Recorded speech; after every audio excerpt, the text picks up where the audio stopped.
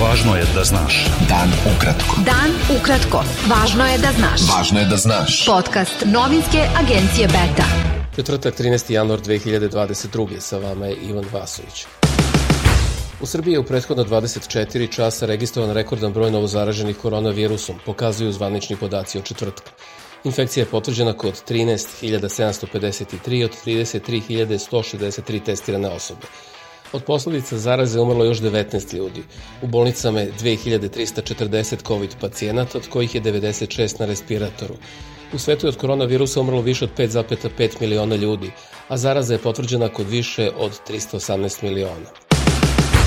U Srbiji su novinari koji kritikuju vlast i dalje izloženi uznemiravanju, pretnjama, nasilju i zastrašivanju. Ocenio je Human Rights Watch u godišnjem izveštaju o ljudskim pravima. U delu koji se odnosi na Kosovo, Human Rights Watch konstatuje da su tokom 2021. novinari i dalje bili mete napada, pretnje i zastrašivanja i da su počinioci samo u retkim slučajevima odgovarali. U uvodnom delu izveštaja izvršni direktor te organizacije Kenneth Roth naveo je da lideri vodećih zapadnih zemalja ne čine dovoljno za odbranu demokratije i da nisu dorasli brojnim izazovima sa kojima se svet suočava. Šef evropske diplomatije Josep Borrell izjavio je da bi izjašnjavanje na referendumu o promenama Ustava Srbije trebalo da bude omogućeno i na Kosovu. Kosovski premijer Albin Kurti izjavio je prethodno da je Borrellu preneo stav da na Kosovu neće biti moguće izjašnjavanje na referendumu koji organizuje Srbija. Izjava šefa misije OEBS u Beogradu Jana Bratua da u Srbiji postoje uslovi za fer izbore predstavlja jednu od najskandaloznijih ocena stanja u zemlji u prethodnih 10 godina, rekao je predsjednik opozicione stranke Slobode i pravde Dragan Đilas. On je rekao da je Bratu pre nekoliko meseci drugačije govorio o stanju u Srbiji na sastanku u prostorijama stranke Slobode i pravde i upitao ga šta se promenilo od tada. Advokat Aleksandar Ivanović, bratanac ubijenog srpskog političara s Kosova Olivera Ivanovića, izjavio je da neko moćan prikriva sve snimke bezbednosnih kamera u Severnoj Mitrovici na kojima je zabeleženo kretanje ljudi koji su pratili i ubili njegovog strica. Ivanović je kazao da je očigledno da ni posle 4 godine od ubistva nije sazreo trenutak da se nalogodavci i izvršioci privedu pravdi. Ekološke organizacije su pozvale građane da se zbog nerešavanja ekoloških problema pridruže blokadama na više lokacija u Srbiji u subotu od 13 časova. Pokret Ne davimo Beograd saopštio je da se pridružuje pozivu ekoloških organizacija na blokadu puteva. Narodna stranka je saopštila da je jedine zakonske garancije za iskopavanje litijuma u Srbiji kompaniji Rio Tinto dala sadašnja vlast 2015. godine novim zakonom o rudarstvu i njegovim kasnijim izmenama.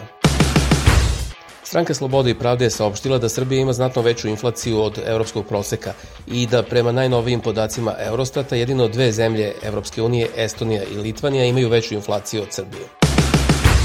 Nacionalni operator prenosnog sistema Elektromreža Srbije saopštio je da nije tačno da stopira izmenu zakona o obnovljivim izvorima energije, kako je izjavila ministarka rudarstva i energetike Zorana Mihajlović.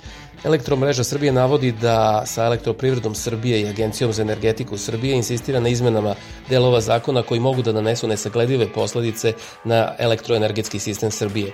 Povodom dopisa EPS, EMS i Agencije za energetiku u kojem se tvrdi da će Srbija biti bez struje zato što će imati obnovljive izvore energije, Mihajlović je rekla da stopiranje zakona o obnovljivim izvorima energije znači i stopiranje investicija. Beta.